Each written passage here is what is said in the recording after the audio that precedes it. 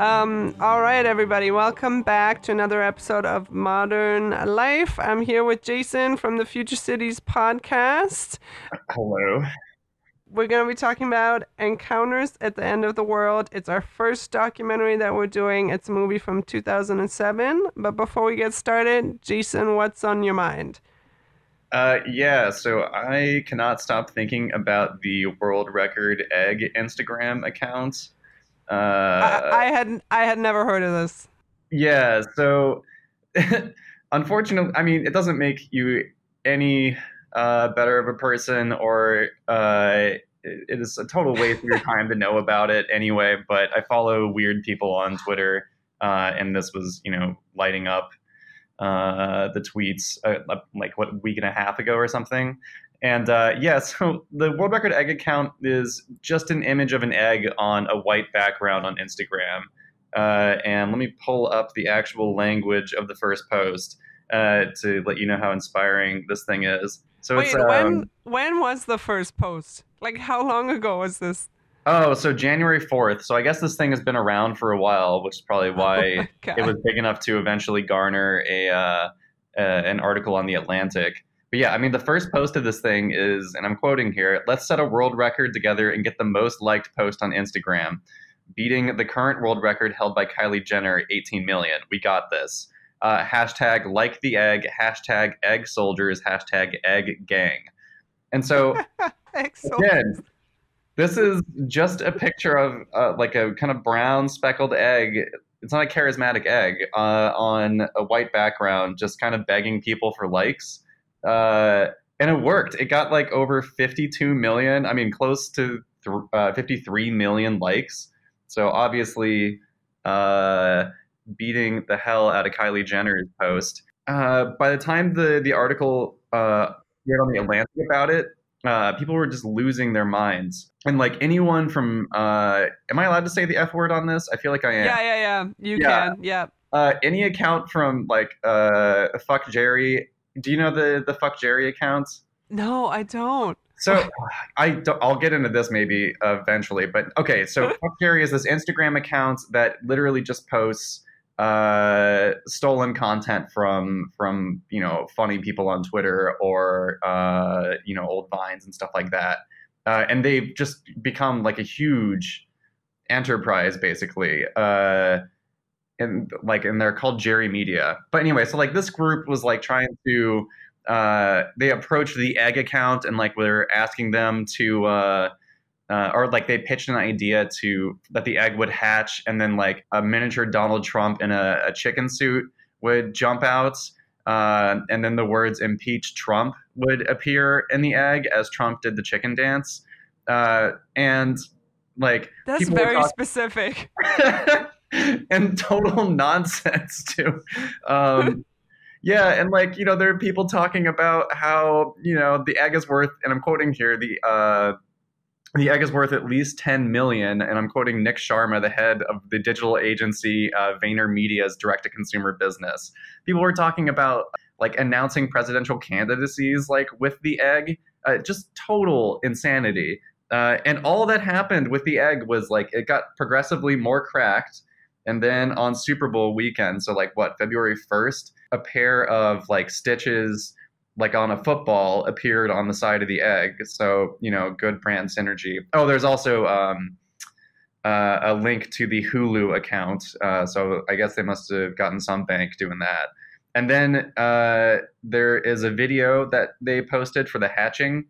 And literally all that happens is like a pair of eyes appear on the egg, and then the egg cracks and then collapses. And then it talks about like there's text that says something about how if you're feeling the pressure of social media and like having an online presence, then go visit these mental health uh, information and service links, basically. So I mean, just insanity following this thing, and like reading the article on the Atlantic about it. And once again, I feel like you should look this up at some point. I think it's just called World Record Egg with World Record Egg with underscores in between the words. But I mean, the hype around it was crazy. And then reading that people were like, well, I mean, the account is worth at least $10 million, and people telling people they shouldn't even advertise at the Super Bowl, but instead should like try to get inside that dang egg. Just I don't know how the world works anymore. I mean, it's basically all this gets down to. It's all I can think about. I don't know why I'm in what I'm in. If I can just make money on an egg account begging for likes. Do you think it's a commentary because it's such a plain image on how these likes don't mean anything in the digital world? Or is it like we're just reading into it, like it's not as deep as I'm Yeah, trying to find meaning in the egg, I guess. yeah. I mean, there's so many questions I have about it. We're like, how there wasn't like a big name account attached to it. So whoever did this, knew how to game the algorithms to get likes and so forth. So who knows? Maybe it was part of like a broader vision uh, that had some like deepness to it. Because I don't know how you get 52 million likes on a thing. I mean, like there are nature photographers who I follow. My Instagram feed is like mostly nature photographers.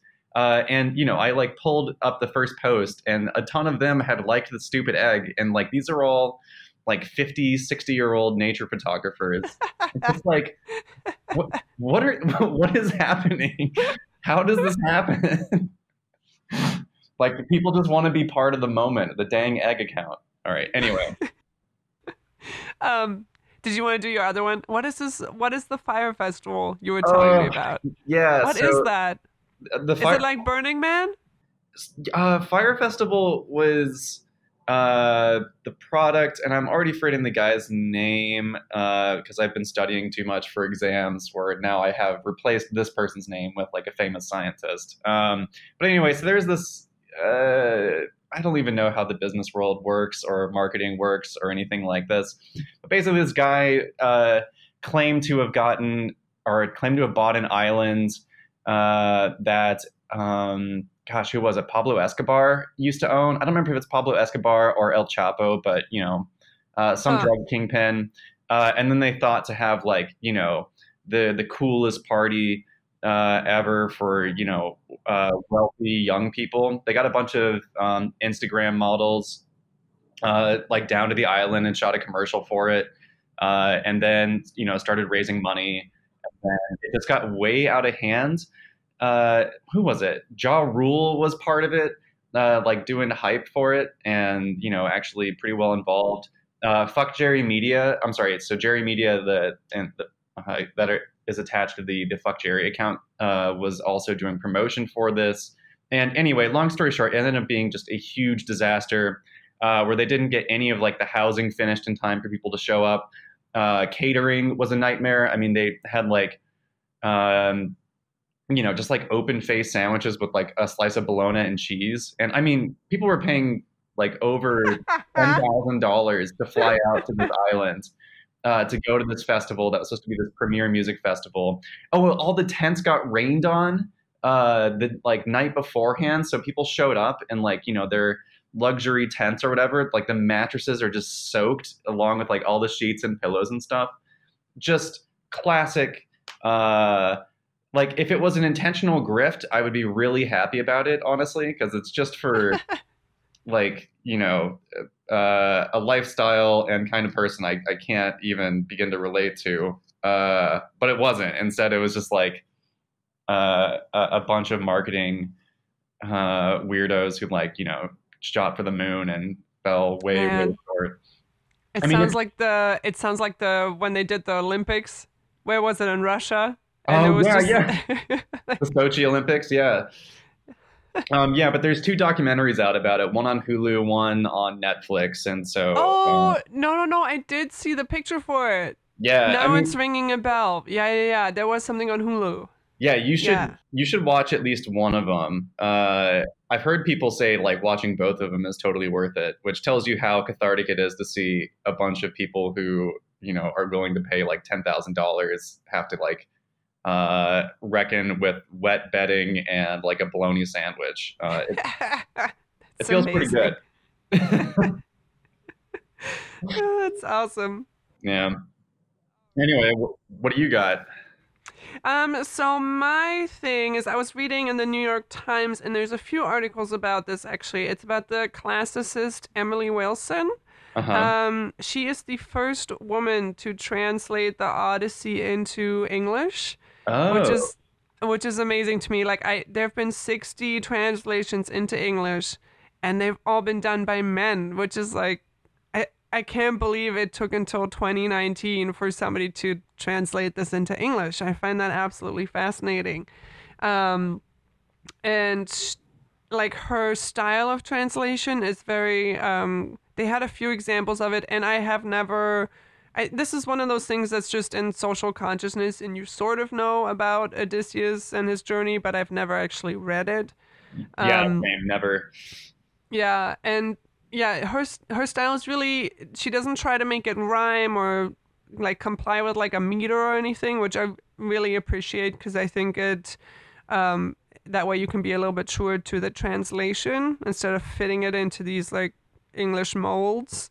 But then also, what I thought was interesting is that a lot of translations don't acknowledge the fact that he has these female slaves on his island where he lives, and they're always translated into girls or maid servants, or it just completely kind of glosses over the fact that these women who then later get murdered by his son Telemachus, um, like in some translations, and even calls them like whores, and none of it shows kind of like a misogynistic take on the original text because she's like, it doesn't say whores in the original text, but obviously someone in some century, like their views on women's behavior has kind of influenced the translation. So I feel like once she's done with it, this might be actually something I finally get to read because it sounds, I don't know, fascinating to read like her take on it. Yeah, that sounds interesting. And it's weird thinking like, yeah, so one, it could be like a misogyny sort of thing, but I also like the idea of who wrote the Odyssey? Was it? Homer, right? Am I crazy? Okay. Yeah, that's what I thought as well. I like the idea of somebody being like, well, we have to be gentle with the image of Homer. Like, this guy is long dead. The idea where it's like, let's be clear, he did not have slaves. He just had whores or whatever on the island. Right. Like, Yeah, that is strange. who's protecting the reputation of Homer? That's a good point. But yeah, I think we're ready to dive into the main topic, right? Yeah, let's do it. This is my first Werner Herzog film. I've Is it? never, yeah, I was going through his like thing on IMDb and I was like, I know all these movies. I have never seen a single one of these. Oh man. Well, okay. If I can I ask the first question, even though this is your podcast? Yeah, go ahead. All right. How weird is his English accent to you? As someone who It's is also It's from. weird. It's so I had to look it up because I thought he was Austrian when I first heard his accent, but it's just he's from Bavaria, so he has a really like southern twang, I guess you would say. Mhm. It's really strong. And he narrates the whole film. So this film is about him going to McMurdo Station, which is kind of an entry point into Antarctica, and it's sort of half about the people who would want to choose to live there, and half about the organisms and creatures. Would you say? Yeah, he originally kind of frames it as being he just wants to talk to the people. So it almost sounds like his intention was an ethnography or something more along those lines. But yeah, he kind of, uh, But he's so bad at it. yeah, Sorry, sorry. Sorry to interrupt, but like he'll interview somebody and then he just cuts. It's just his voiceover, like cutting into them, being like, "Well, that's not that interesting. Here's a summary of it." And I'm like, "You didn't have to do that. You could have like cut away and then had your voice. Like you didn't have to like put their talking in the background and then." yeah. He's not very kind to his interview subjects, and I'm glad you brought that Oh up because man. I have so many examples of that from here. I don't know if you have a specific route that you want to take with talking about this, but yeah, No, no, just go ahead. he's so funny. Yeah, I guess when you asked what I wanted to watch, and I had to like think about nature documentaries, this is the one that stuck out among all of them as being, I don't know, compelling beyond just like, look at the cool animals, which, I can certainly talk about for a long time. But Werner Herzog is such a bizarre person that every documentary he makes kind of ends up being about him, which Okay. which maybe is true of so many of pretty much all documentaries, but it seems more especially obvious with Werner Herzog. Did you? So you never saw Grizzly Man then, where he? Um, No. What's that one about? oh man, it's the one where he or I'm sorry, he finds all this footage from this one person. Shoot, I'm so upset I can't remember this person's name.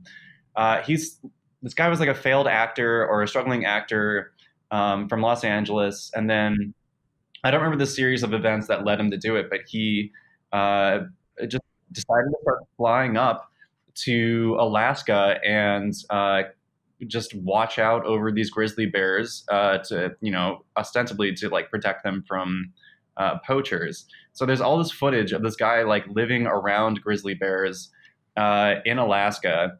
And it's like beautiful footage, and the person's just a really strange guy. Like, what is the pathway that leads from failed actor to grizzly bear watchman? Who's not getting paid for it, by the way. This Huh. is like all volunteer hours that he's doing, and the ending of the film is him and his girlfriend getting eaten by grizzly bears. What? There's no video. There's no video footage. There is audio, but Werner Herzog won't even play the audio. And there's this scene where I think he's talking with the mother who has a copy of the audio. Uh, and Werner listens to it, and there's like a shot of him listening to it and, looking increasingly unsettled and nauseous or whatever. And then he puts the headphones down and then tells the mother, like, you need to destroy the audio or whatever. I don't think she herself had ever listened to it. So, Huh. Oh yeah, God. yeah. I mean, it's a fascinating documentary, but it's also like very Werner Herzog. We're just like, dude, you're making a documentary about this. Like, you don't, we're all here because we know this person gets eaten. It's a strange thing that you're not only one, not letting us hear the audio, and number two, you're telling the mother to destroy this like documentation of it, which I don't know. Maybe it's healthy, but one of those weird things of like Werner Herzog rescuing people and knowing the right thing to do in like various situations. Yeah, that is strange, and that we're also then just watching his reaction to it as the Yeah, footage, right? I don't know. yeah. We're still spectating it. Like it's not even though it's like such a principled stance because, now we just have like a third hand account basically. So it's just like weird choices like that, always make me watch a Werner Herzog documentary. Although when I was looking through Netflix, he's done a lot that I would never watch probably. He did one on like texting and driving, just like really pedestrian kind of stuff that I don't think you could hold my interest even with Werner Herzog at the helm. So this movie is my nightmare. There's a reason why I moved to California. Just watching these people live in the cold all the time. It was difficult. I was like, oh, like I hate being cold. Like I can't imagine being like, let's go live in Antarctica. Like it, oh my gosh, it's just, and they're all talking about how beautiful it is, and you hear the ice cracking underneath you when you're sleeping at night, and I'm like, oh God, no, like I can't. Like, oh, Yeah, I love the cold, but it's a bit much. and this reminded me of over the summer I ran into there was like a when I was in Germany visiting, one of them my family friends had like a party, and there were a lot of older people there, and one of them had been a marine biologist up in Russia, but at one of these like marine stations where you have to like wait for the food to get flown in, and the people living there really only are there to kind of supply these scientists with. It was such a environment that's just secluded from everyone, and then to have a few like natives who just live there, and that's, I just can't imagine that. Like Yeah. maybe for like a few weeks for like my research, but to like build my whole existence around that, I find that so I'm like despairing just thinking about it. I don't know. Yeah. So actually, when I lived in Colorado, and after I had left Whole Foods, actually, and a little bit before, so I worked at a place called the Institute of Arctic and Alpine Research, INSTAR. And so, like, they regularly send people to like northern Greenland and also McMurdo and a couple of other research stations in Huh. Antarctica. And so, like, I worked with the weird scientists who do this and like can isolate themselves and for the sake of launching weather balloons or whatever. uh and yeah, I mean, it's intense. And then also they don't talk about it here, but I've heard elsewhere that like insanity is a real problem in Antarctica because uh all of your like surroundings are constructed buildings and there's no like trees or anything to look out on. There's no, vegetation basically.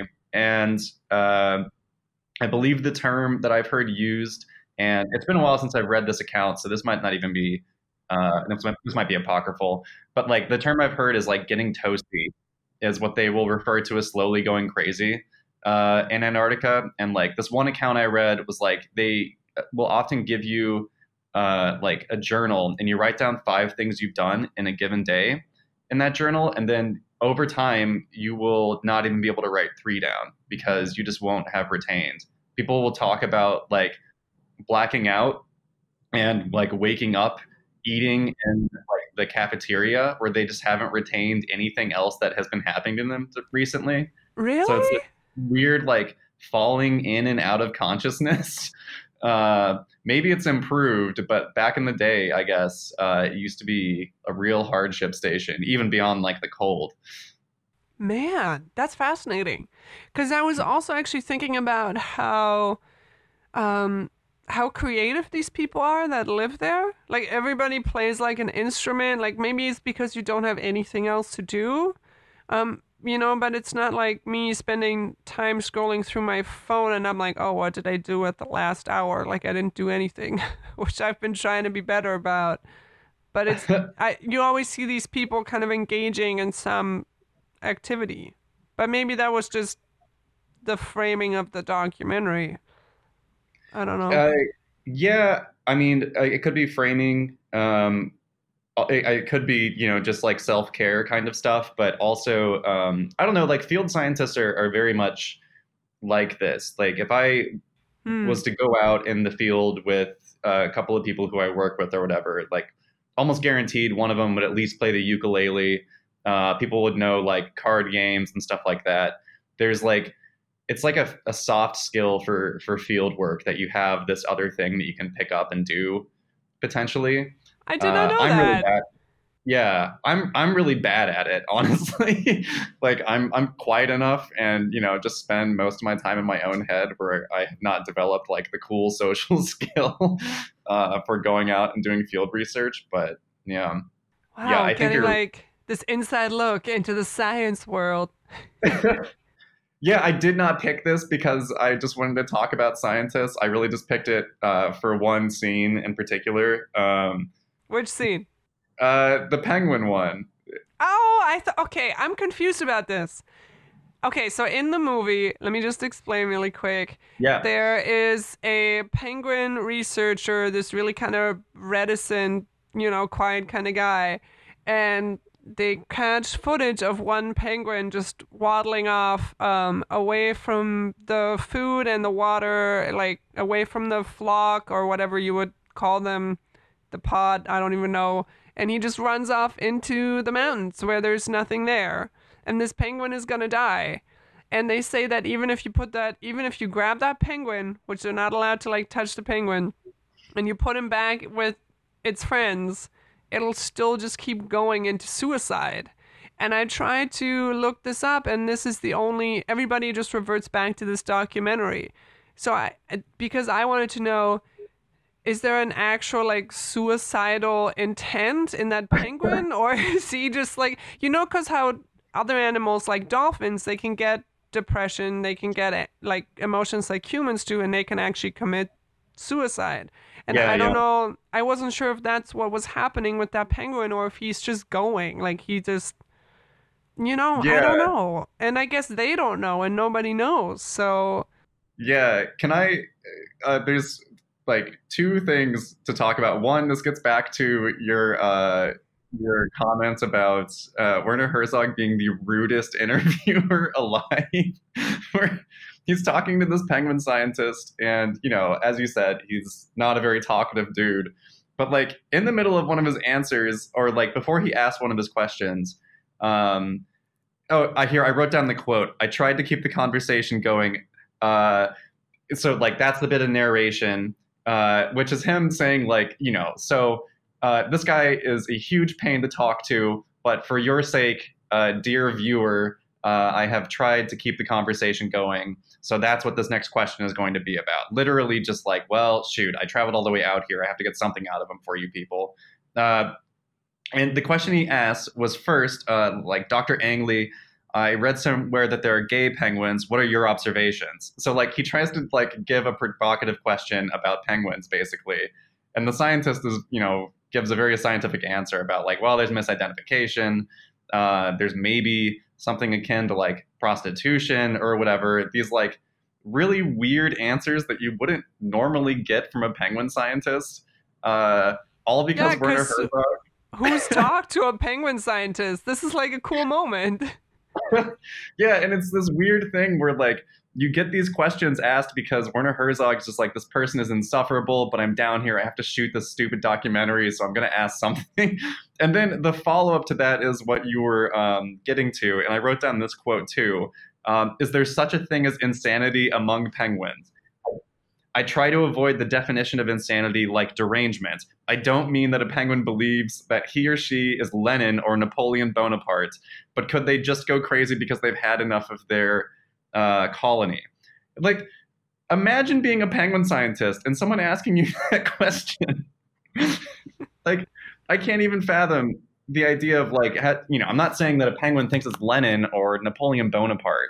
He's just such a weird interviewer. And then, yeah, the scientist goes into the thing where like, well, some of them seem to get disoriented, which is, a scientist being careful about their language, saying like, I don't know about insanity, but they do this one behavior that is, the only outcome is that it's their own like certain death, where instead of marching to the sea to, get fish and fatten up again, they instead walk toward like the interior of the continent. And yeah, like you said, if you turned them around, they would just march back into the mountains. Like, yeah, no one asks those questions ever. Like, it's not really part of a scientific paper anywhere. So, yeah, all other queries you could put to Google just bring you back to this, because this is like the only time where someone has ever thought to ask if a penguin experiences insanity. But he's saying disoriented, but then he's also saying if you put the penguin back with its flock, it still keeps going. So is that really disorientation, or is that like I'm on a mission to kill myself? My brother is also like couldn't stop talking about this to me because we were just like penguins are his favorite animal, and he was kind of like working while I was watching this movie, and he was just like mesmerized by it. He's like, what? He's like, the penguin just goes off. Like, yeah, and we just don't know. We can't answer that question. Yeah, and it's funny because like even Werner Herzog's question maybe has the answer in it, where he asks, not like Lenin, not that they think they're Lenin or Napoleon Bonaparte, but could they just go crazy because they've had enough of their colony? And like that behavior almost seems like, well, yeah, maybe they just fucking hate being around other penguins. But that shows a certain kind of like emotional maturity that we don't expect from penguins, right? Like potentially. My other favorite thing about that moment where they're interviewing him with the penguins is like he's asking that question, and instead of filming the person he's asking it to, because it's a long question, they're just filming penguins doing penguin things when they're just sitting on a nest, which is just waving their arms around and like pointing their head in the air and just kind of like making noise. So it's like heavily implying that like, well, everything penguins do is kind of insane. Look at this. Like, what is the function of any of this behavior? Oh man. Yeah. Yeah, the penguin scene stuck with me. I'm glad your brother like picked that one out too. I think about that all the time. So a little bit more about the station that they said in the documentaries. There's about 1,000 people living there. And do they have internet up there? I forgot to look this up. I think they probably do now, Yeah, but right? I would think so. I don't know I, what would I stop couldn't them. tell you anything more than that. And there's Uh, in the very beginning, the person he interviews goes, there's a certain person who lives in Antarctica who jumps off the margin. And I think it's kind of a perfect quote to set up this movie.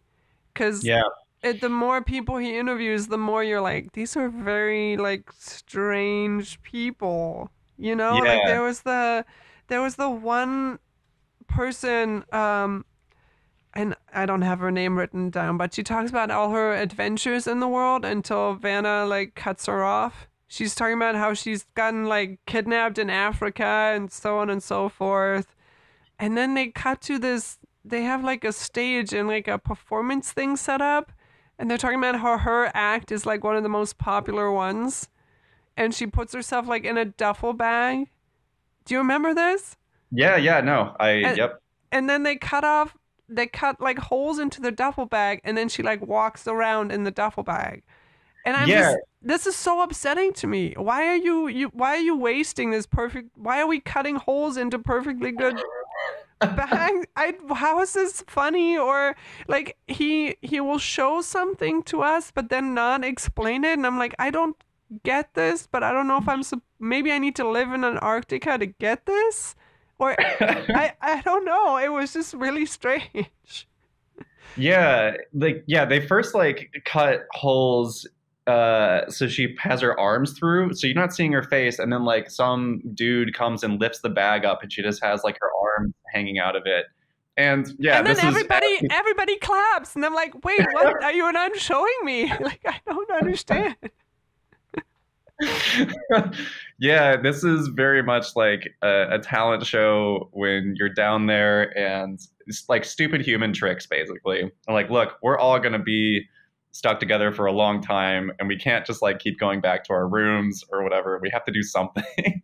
But yeah, no, her stories were crazy. We're like, what was it? She uh like climbed on the back of a truck that had like sewer piping and then rode like from some Central American country to some South American country, like just looking out of a sewer pipe, smuggling herself across the border.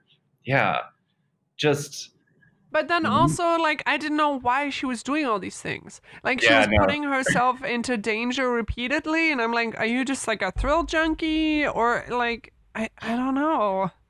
yeah, no. I also was really unclear on that, and like there are a lot of moments where it's obvious that like Werner Herzog is not a scientist, and he kind of just thinks that scientists behave totally like abnormally or whatever. And that's one of those moments where I'm like, was there exposition about that? And he's like, well, this isn't important. Like, this doesn't explain this any better. But like, there's no scientific research that would require you to smuggle yourself across the border.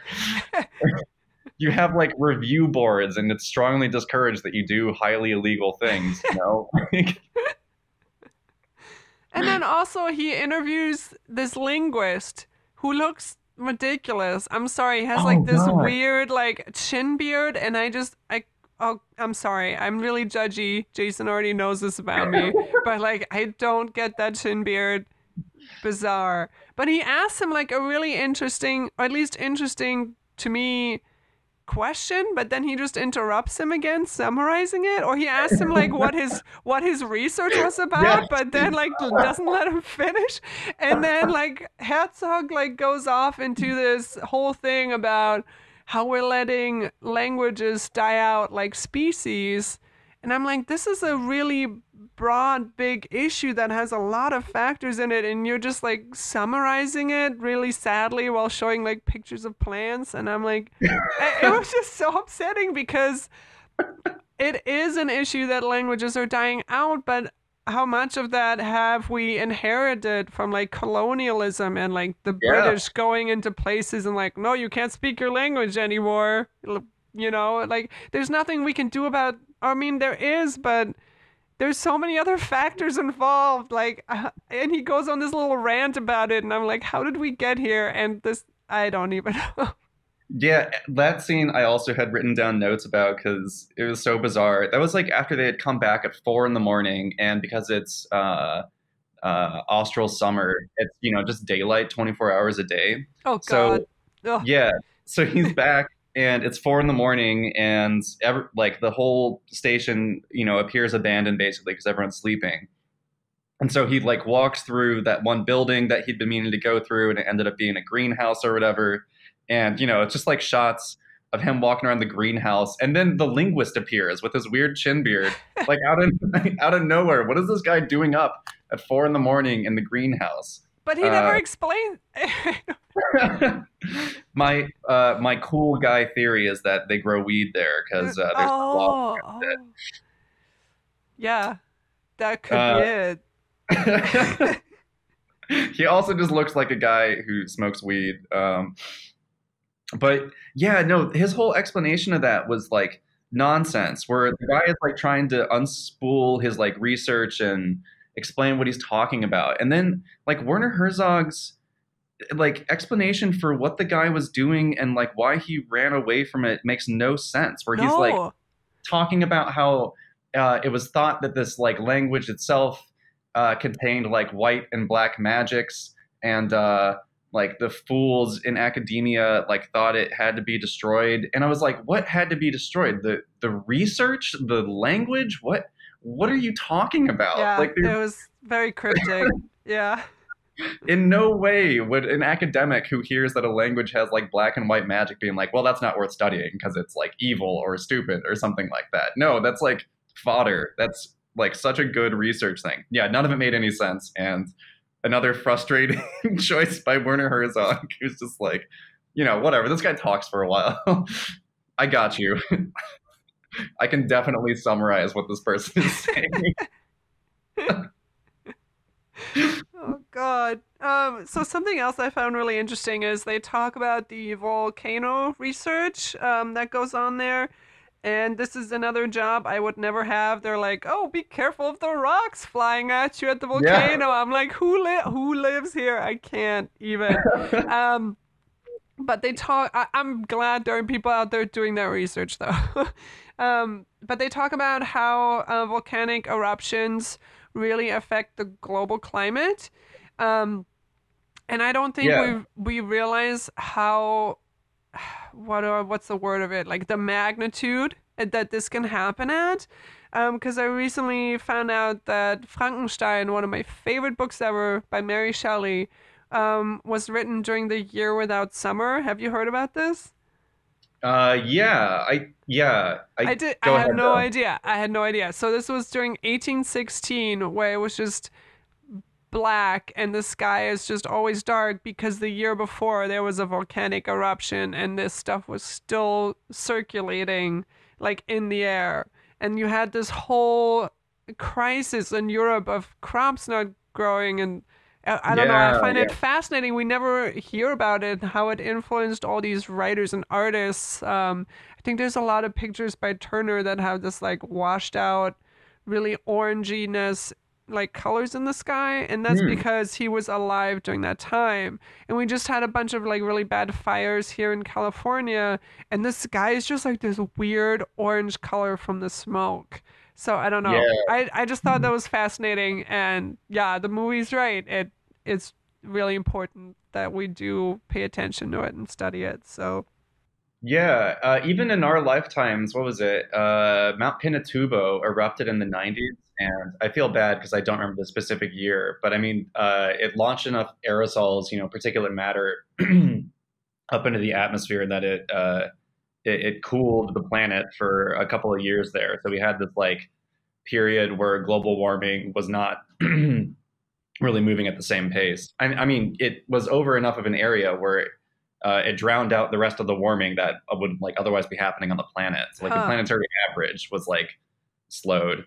So yeah, no, it's yeah, volcanoes are potentially really critical for planetary function. And I mean, there's plenty of theories about one or more extinctions being caused by volcanic eruptions and like the Deccan traps. I think I'm quoting something where just like large swaths of like somewhere in Russia, I want to say, were on fire, and that was launching enough carbon in the atmosphere where it like blackened, like reduced radiation, or like, I'm sorry, reduced solar radiation, and just like caused all this like disruption across the planet and led to mass extinction. So Fascinating. Fascinating. crazy Um, stuff. so something else I found interesting is they show these research divers going into -2 degree that's Celsius Yeah. water, but their faces aren't covered. Is that normal? I feel like I would just instantly die. Like I hate the cold, but like, is that not Uh, weird being in water that cold and your face isn't covered? Like I don't know.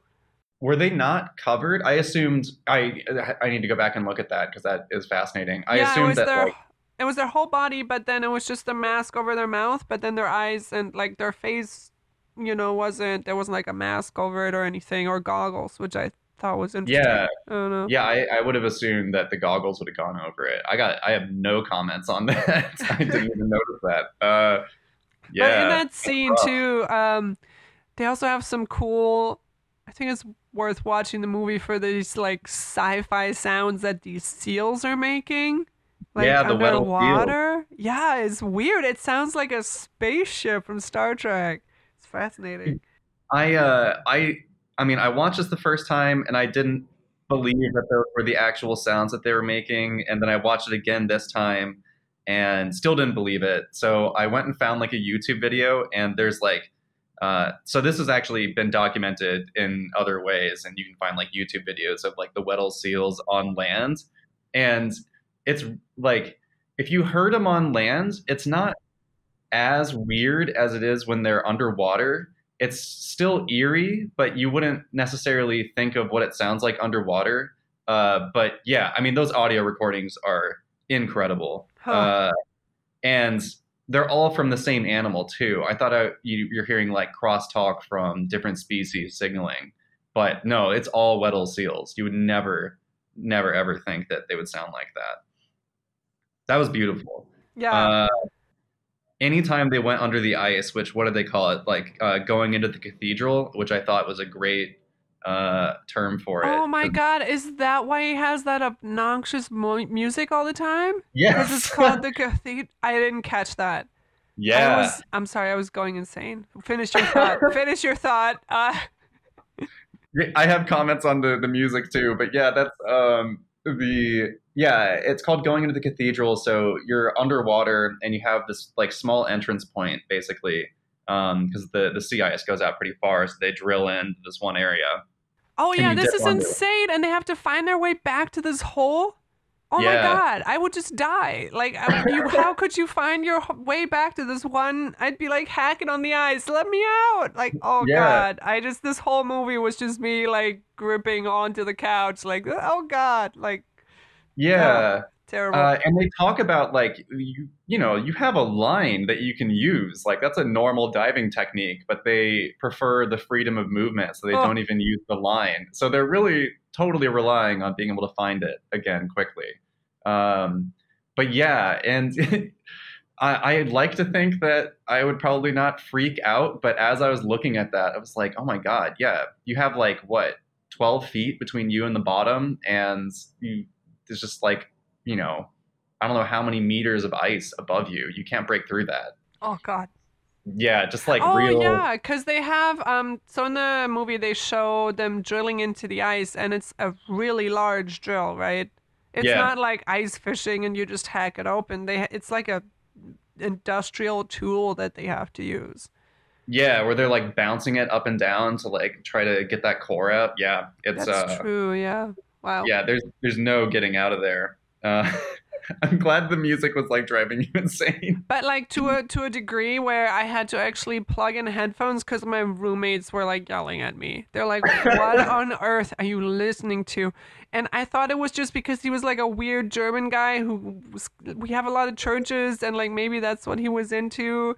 Like I cannot even describe like at the end there was like a weird like a bass choir singing. I Yeah. I couldn't even tell you like the pictures of these underwater environments because I was just like starting to get like hypnotized by these. So strange, so strange. And at one point there was like a weird scratchy string that was supposed to Uh, be like music. I've never seen such a bizarre like music choice in a movie before. I don't think. yeah. I don't remember the scratchy string thing, but uh, it's almost like his music choice is almost patronizing in some ways. Where it's just like I need to really, or I don't know if it was patronizing. It was probably more an effort to be like I need to really play up some of these images. He gets plenty of like cool ones, certainly, and thematically it matches with the cathedral idea. In a lot of these places, like there's another point where they're in the volcano or at Mount Erebus, and they go into one of the thermal vents that carves out, the ice basically, where they really go heavy on the cathedral music as well.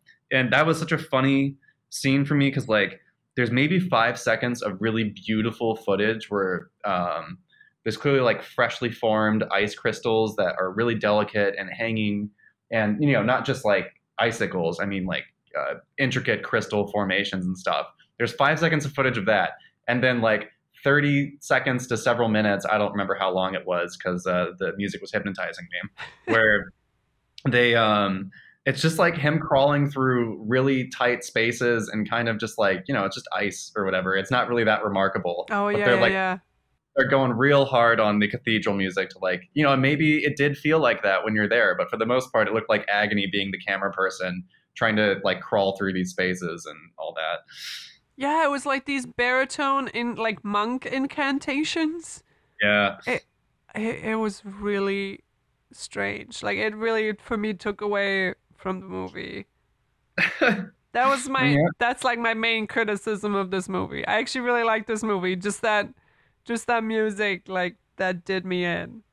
Yeah, they could have used some like yakety sax for a couple of these. But, I had So sorry, go ahead. no, I was gonna say I also had another note in terms of like the cool characters they find that one welder who's like Aztec royalty, and he shows you his hands where the lines of all of his fingers are perfectly matched up. Do you remember that? But is that because he was saying that people only have that when they have descended from this one line, and Yeah. I didn't Google if that was actually like a fact, like a Yeah, genetic fact. Like, I did not either, but that was still like one of the like quiet weird moments of just like who are these people that like end up down here? And I know people who have ended up down there, so I have some idea, but like he shows you his fingers from the other side, and basically like his ring finger and his middle finger are the exact same length, and his index finger and his little finger are the exact same length. And then when you flip them, so you like are looking at the interior of your hands and you see where the lines are, all of his lines are perfectly parallel. It's not parallel. I'm sorry, they're perfectly in line with each other. You can draw a straight line from the index finger down through the pinky finger in terms of like where the joints were. Which regardless of whether or not you're Aztec royalty or whatever, is just I don't know. That struck me as being like super cool. I was like at home looking at my own hands, being like, "Whoa!" yeah, and that guy didn't talk that much, so Vanna actually let this scene kind of have its own time, I guess, because he spent a lot of time on that, on just showing that without him talking over it. I feel like. Yeah, Uh, silence, no music playing behind it. It's just like, hey, let this guy unspool this story, which was good. I think something that not a lot of people realize and that I only found out about like last year is because if I like before watching this movie, I would have been like, well, what is there to study in these really cold waters? Like, there's not, because I think we associate the cold with not, not life. That sounds really Oh, sure, bad. yeah. But because if you think about like diverse species and all these different kind of marine animals, you think like coral reefs, and while those have like the most species, because colder waters have more oxygen, there's actually more biomass there in general, even though it's not that diverse. Which I didn't know. Yeah, Like I would have never been like, what I would have been one of those people who's like, what's there to study? Like there's what can be down there, but a yeah, lot actually. So yeah. There's so in the scenes where they're underwater and looking up at the ice above them, there are algal mats that grow like on the underside of this ice. So you just have this algae that attaches itself and somehow ekes out a living with whatever sunlight can pass through the ice. Um, and so, I mean, those algae is producing oxygen, it's cycling nitrogen, and doing all this stuff. And like, we just didn't even pay attention to any of that, and because we have never thought to look at the algae on the underside of ice. But it's one of those things of like, well, Antarctica and the Arctic Circle are huge. So if even if there's just a little bit of this in one area spread out over the entire area of like Antarctica and like the Arctic Circle, there's a lot going on there, and it'd be worth actually keeping track of some of it. So yeah, there's tons of stuff. One of the other things about Antarctica is, uh, you know, I deal a lot with climate change and things like that, and of course, ice melting is not a great thing. But one of the cool things that'll happen, if we melt off a whole bunch of ice and like the continent warms a bit more, is we're gonna have like tons of fossils to look at. huh. Um, Oh yeah. yeah, that like we don't have access to because it's under too much ice, basically. More So like, global warming. More yeah, global exactly. warming. So let this go on record that I'm for global warming. Yeah, so like Australia and Antarctica stayed joined much longer than they did to like any other continents. So Australia has marsupials instead of like the like mammal forms that we have in North America and that exist in like Asia and Africa. So they're full of marsupials, and they've developed all of these like species and these ecosystems that just center around marsupials. And if we get Antarctica unfrozen, then we're going to have a longer look into the past of really well preserved fossils about like how did marsupials evolve, like what was like the common ancestor through all this stuff, and just like a whole bunch of species that we've probably never seen before. So That is so interesting. That is oh, awesome. Huh. one last thing, it's also the place to find pieces of like comets. It's one of the places that we've been able to find chunks of Mars that are on the planet because nothing happens down there. Like there's not a lot of biological. Disturbance. Yeah, so I mean, like you might get snow over it, but you're not getting like rainfall or something like that that slowly destroys rocks over time. So that's the place where you go if you want to find chunks of meteors or chunks of Mars and stuff like that. So there's a lot of weird stuff going on in Antarctica where if you aren't thinking about it, you would never have any reason to suspect that it was half as cool as it is. Yeah, and people like there's this whole like rush to freaking Mars right now, which is like we Yeah. have a million things and problems here. Like I can't even get my phone to work, yet you want me to like live in Mars. Like we're not there yet. Like, but the South Pole wasn't even reached, like the proper South Pole, until 1911. Yeah. The mid-Atlantic rift wasn't discovered until 1953. Like before last century, people didn't even know there was topography on the ocean. They thought it was like a weird black abyss. Like there is so much in Yeah. the ocean that we have to discover yet, and people are talking about going to Mars. Like screw Mars. Like I don't care about Mars. Like it's just like the Yeah. theory of floor spreading was developed what in the 60s, like tectonics and all that stuff. Yeah. Like We eh, didn't have tectonics until yeah, people really recently. don't realize how new this stuff is and how like, and I also feel like there's so much stuff that we can no longer discover because the planet has been changing so rapidly. Do you ever feel sad about that? I don't know. Like like Yeah, when I you professionally feel sad about that, in fact. when you read these statistics, like half of our species have died since the 70s or stuff like that. And I'm like, oh, well, that sucks. Like, we'll never find out about, like, I don't know. Yeah, no, I sent you that photo of the Lin song, the spotted Lin song. So yeah, I'm totally with you in terms of like species loss and things that we'll never know about. Wait, Like the Tasmanian. is that an endangered species that you sent me? Because it legit looks like a Pokemon. Yeah, so I recommend looking up the spotted Lin song, S what is it, Linsang. It I don't know if it's endangered or not, but it doesn't live in a whole lot of places. And it's also like crepuscular, so it like is mostly active during dawn and dusk. So there aren't even a lot of good photographs of it. But Huh. I saw that and I've been obsessed over it. I don't know its evolutionary history or whatever. But I mean, yeah, there's so much like cool stuff. Like the Tasmanian tiger. Have you ever seen a photo of that? I don't know that I have. Oh, it's another marsupial. Is It's that this so? It's a smaller. That's a smaller cat thing, no, right? Oh it's no. giant. Oh, I mean, never it's like mind. as big as it's not giant. It's like as big as a large dog or I don't know, kind of tigerish sort of thing. But just has like the longest, like impossibly large mouth. It just looks prehistoric, and now it's Huh. history. Like the last one went extinct sometime in the last Oh, century. why would you But I tell mean, me this? Oh, this is so sad. no, I mean, but this is yeah. I mean, it's a huge bummer. We have we're losing a lot of stuff. And going back to your thing about the languages too, we're just thinking about how we're all like kind of funneling toward just a couple of languages, you know, in the grand scheme of things, to actually use professionally or that are going to stick around. It's a bummer.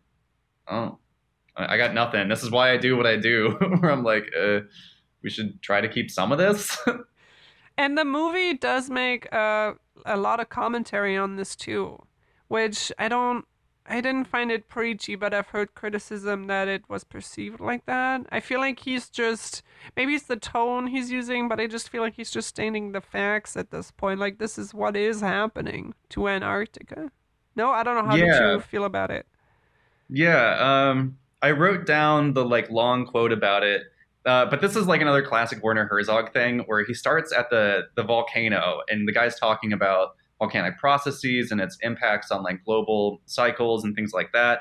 Um, and then Werner just like uses that as a launching point for something that's not particularly related. Where he's so volcano stuff, it's really cool. And then he starts in on like, for this and many other reasons, our presence on this planet does not seem to be sustainable.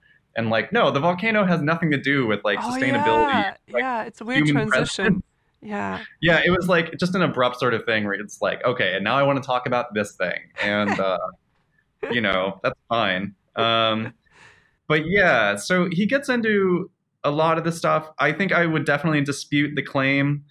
Well, okay, I can't dispute the claim that there is talk all over the scientific community about climate change. That part is true. I give that the seal of truth, stamp that on. But then he's like, many of them agree the end of human life on this earth is assured. Um, and I don't think there's consensus at all on that. That's a bit dramatic, you would say. Yeah, that is reaching a lot. I mean, of course, we're like worried about. So I mean, there's like papers that have talked about us living way, way, way beyond our means, and have pushed the planet kind of into really serious danger zones for a lot of things like nitrogen cycling, stuff like all the fertilizers that we lay end up really messing up the ocean and rivers and stuff like that.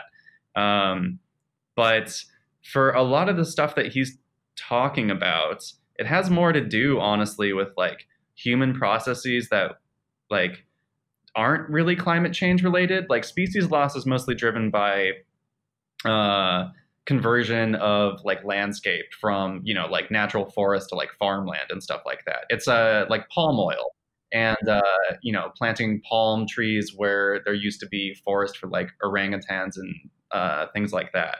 So there's some stuff that he talks about where like I think the broader point is still fine. And this was what, 2006, 2007. there still wasn't like great consciousness at the time or people taking climate change appropriately seriously. So, I'm willing to give him a pass on all this. He didn't say anything where I was immediately just like, no, I cannot cannot let that sit. There's just, small points I would maybe talk about.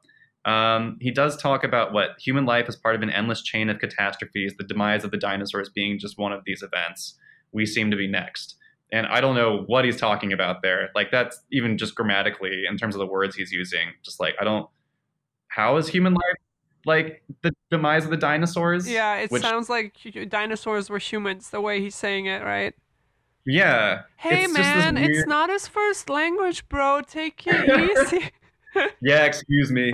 Yeah, no, and it's like what you said before, like a lot of stuff that you're listening to from his words, you're like, oh, he's not a scientist. He's like, he's a filmmaker. Like he's trying to tell a story, and then sometimes he gets lost in his own story. I feel like. Yeah, or just like, I just want to get to this main point and whatever, I'm being almost pedantic with like going through and like picking apart these small pieces, but it's just one of those things of thinking about like how I would talk about these things versus how Werner has chosen to do it. And he's a successful documentary filmmaker, so and you're nobody, Jason. That's right. I have 0 documentaries to my name. I'm a humble podcaster with a small audience, so I need to sit down. The other funny thing, I guess the last point that I had was him talking about the frozen fish that they found. Do you remember that scene where they go under Mount Erebus? Yeah. Mm-hmm. And this is also continuing on with the demise of human civilization and all of that. So we have this like space that we dug out under Mount Erebus where it's like negative 70 degrees. There's no like rain or snow that get into there. It's like it's going to be a well-preserved place for a long time. And so he was like getting into the idea of like humans blinked out of existence and like aliens came to the planet. And then, for whatever reason, hopped down to the South Pole. They would find like these cute little mementos that scientists and visitors to the South Pole have left there that are just like images of like New Zealand. Someone brought down a sturgeon, like a fish, and just left it there. So there's like a perfectly preserved frozen fish down there. And I thought that was like, that's a very scientist sort of thing to do. Like for whatever reason, we love talking or thinking about like, what if we blink out of existence and aliens come down and then, what would they even find or whatever? And I love the idea of like this frozen fish being in the middle of nowhere. I like that scene. Huh. Although, also to be pedantic, where he was talking about it being the magnetic South Pole, if it's like 1,000 years from now or any extended period of time, the poles might actually flip. That's true. So. That's true. And I don't know if the listeners know this, but the geographic South Pole and the magnetic poles are different. They're not in the same place exactly. Though if you're using a compass like here, it probably doesn't make that much of a difference. No. But yeah, no, I thought the little alien discussion was pretty cool. We talk about that a lot. So. And like just another Werner Herzog sort of thing of like, I don't know, he's such like a big picture kind of thing. He's antagonistic to a lot of stuff, but you could kind of tell even he was like, this is pretty cute or something along those lines, whatever the translation of that emotion is into Werner Herzog's world. Anyway, yeah, that's pretty much all. All you got? Yeah. Did you like it? I did. Oh, okay. Besides that, like weird Latin chanting, yeah, I did. Do you want to tell the people about your other podcast and what it's about? Oh, yeah. So I am a graduate student researcher at Arizona State University working on a PhD studying how we make cities more livable given the current state of extreme weather events like floods, droughts, and heat waves, and how to keep cities livable into the future given projections of climate change. We are called Future Cities Podcast, myself, and then just a collection of other people in this research network that I'm part of. We all do a podcast together where we talk about various like urban planning and climate change and extreme weather event sort of issues. Anything from like infrastructure and like trying to figure out how to plan for the magnitude of events that we've never experienced before, to talking about social justice issues. Like I did an episode on how the undocumented community is like trying to cope with climate change and all these pressures and stuff.